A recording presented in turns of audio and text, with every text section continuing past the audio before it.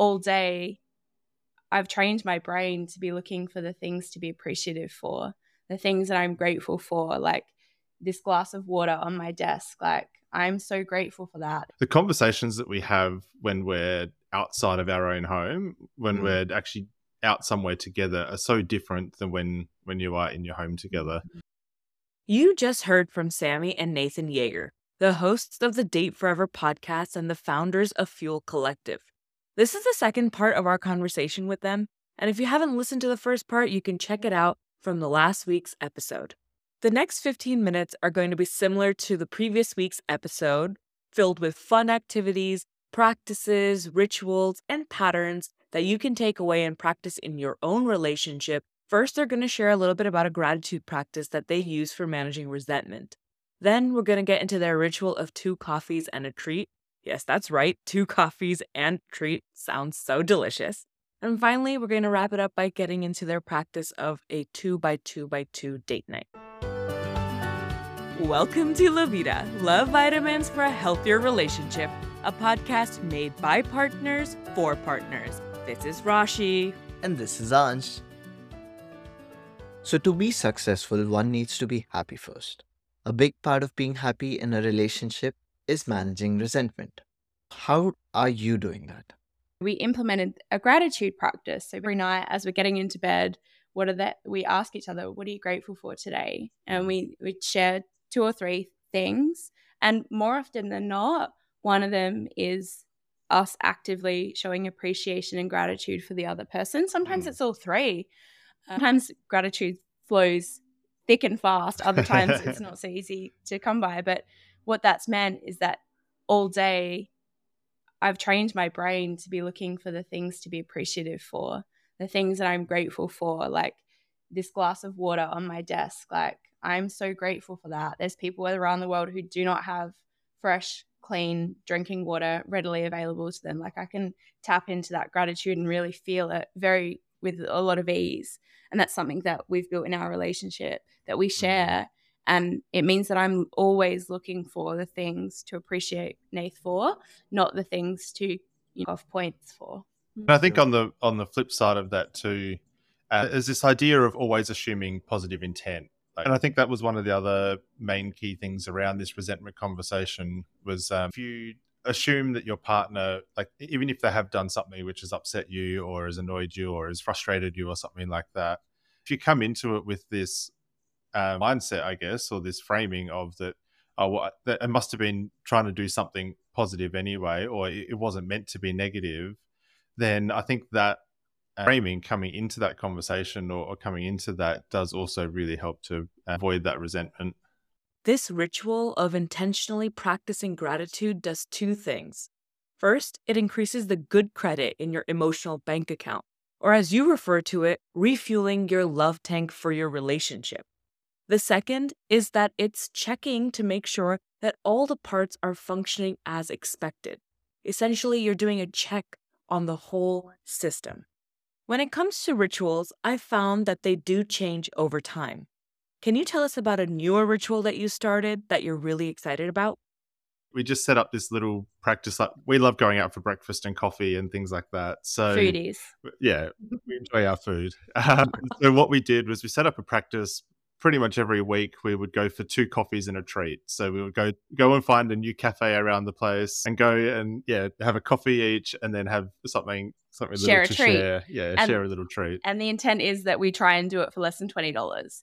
So 20 Aussie dollars, what can you get? Sometimes we go a little bit over. But yeah, that's the intent. And it's been a really beautiful practice because it creates new experiences, new shared experiences. We've got like a cute little Google map shared list that we've got. So, if you walk past somewhere, you're like, oh, we've got to add that to the list. What we definitely noticed as well with that practice was that the conversations that we have when we're outside of our own home, when we're actually out somewhere together, are so different than when you are in your home together. I think there's so many distractions, like, oh, I'll just pop some washing on. Oh, I'll just do the dishes. Oh, I'll just vacuum the floor. Better make the bed. Yeah, or just watch some Netflix or something like that. Whereas when you get out of your environment, go somewhere new, you're seeing different things, like you pick up different visual cues and stuff like that as well to prompt conversation. So we were just noticing the conversations and the deepness, I guess, that level of connection that we were having when we were out somewhere else was so much better than when we were in our home, even if we were doing the same activity. This ritual sounds like such a fun idea. I know Ansh and I are going to be trying it out for ourselves because we love coffee. Now, can you share with us a ritual that you practice kind of like on a sporadic basis, but it's something that's very important to you? We got this one from some Airbnb guests who stayed with us, I don't know, maybe 4 years ago. They were a Korean couple and they had a really intentional practice about looking each other in the eyes when they were sharing a drink. And it just was so beautiful. And I observed it over the few days that they stayed with us. And I went, that is just immaculate, like just so intentional, so purposeful, such deep connection. It's free and you've already got the habit of drinking embedded, so you can just piggyback onto it. So that's what we did whenever we now share a cocktail or a coffee or a glass of sparkling water, very intentionally look each other in the eyes and say cheers. I love that. That's so beautiful. And you're right. It just adds that additional layer of like a silent I love you. I appreciate being able to share this moment of eye contact with you. And you're right. It's absolutely free. It's just enhancing something that we already do. That's just so beautiful. And the thing is, no one else will probably even realize what you're doing. Like if you're out at a restaurant or a cafe or wherever you are, like it's just that micro moment of connection. It's kind of PDA without PDA. Can you share with our listeners a framework or an activity that they can practice at home? This practice of 2x2x2 date nights. So what this is we found it, I think, on a Reddit feed or something quite some time ago, and we've adapted it for ourselves as well. But the idea is that every 2 weeks we go on a date, every 2 months we go on a weekend away, and then every 2 years, or the original feed was every 2 years you go on a large holiday, whereas adventure and travel is pretty high on our values. And so we flipped it to twice a year we'll go on a bigger adventure or a bigger holiday. So this framework really just helped us kind of set that benchmark or that baseline for our romantic relationship, and really just helped us to actually find the time to prioritize it. So before we had this framework, we were very ad hoc about what we were doing. Like it was very unstructured. We'll get to a Saturday night and be like, well, what are we going to do tonight? Do you want to go out on a date?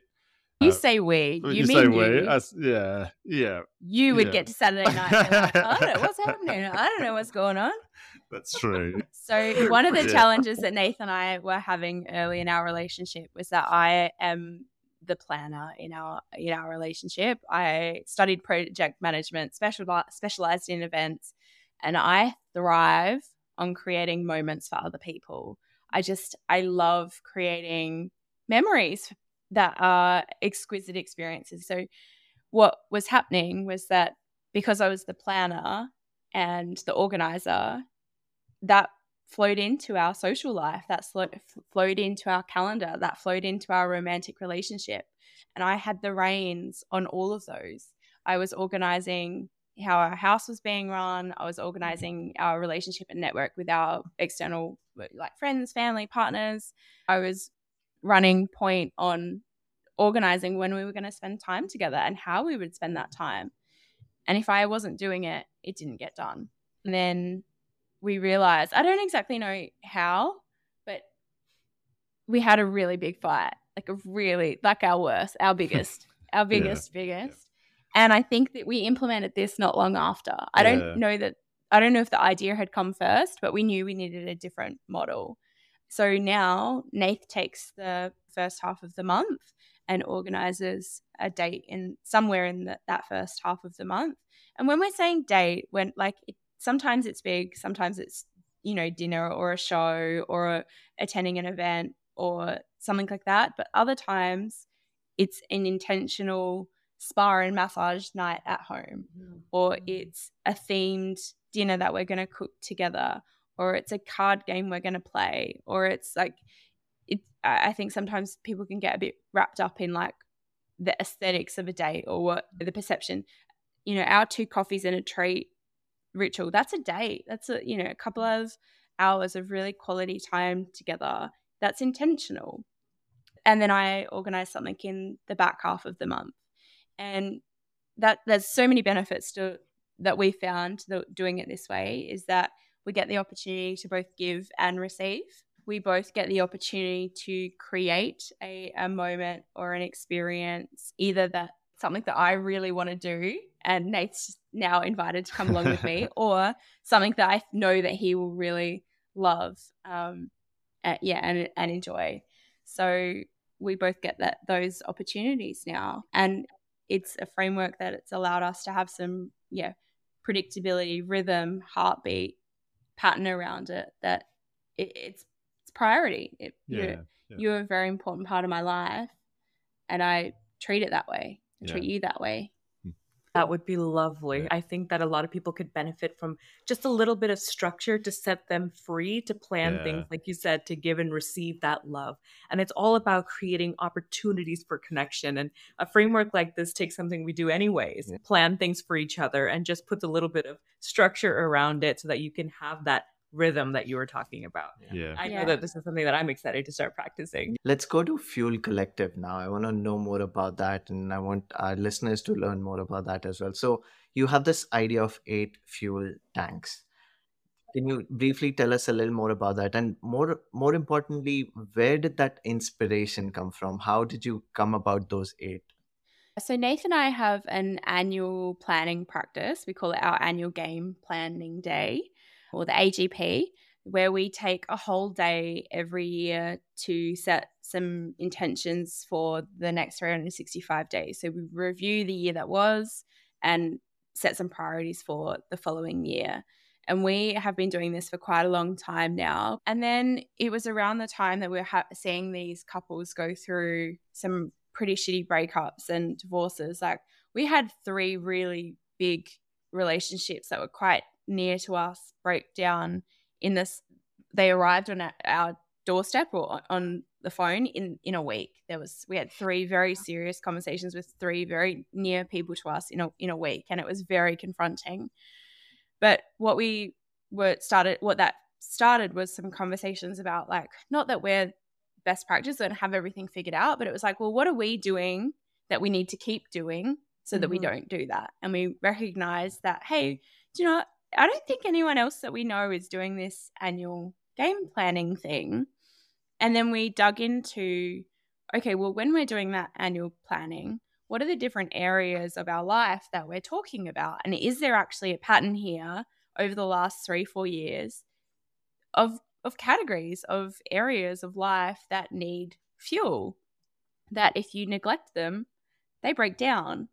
So we went back through all of our notes, but what we realized were that there were these 8 really distinct categories of life, areas of life that you need to take care of. And then we started talking to couples, and then we started to talk to experts, and they agreed. Like, that kind of covers everything. The 8 different tanks are self, romantic relationship, relationships and network, humming household, career and business, wealth and lifestyle, the world, and the future. We encourage you to learn more about the 8 different areas from their website, fuelcollective.com.au. Saami and Nathan also talk about these individually on their podcast, Date Forever.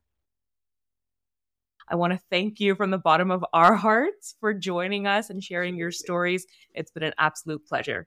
Thank you so much. Yeah, thank you so much. If you liked the episode, the best way to share is to ask, do you take love vitamins? Small doses over time is how you grow the love. If you have something to share, there's a form you can fill in the description below.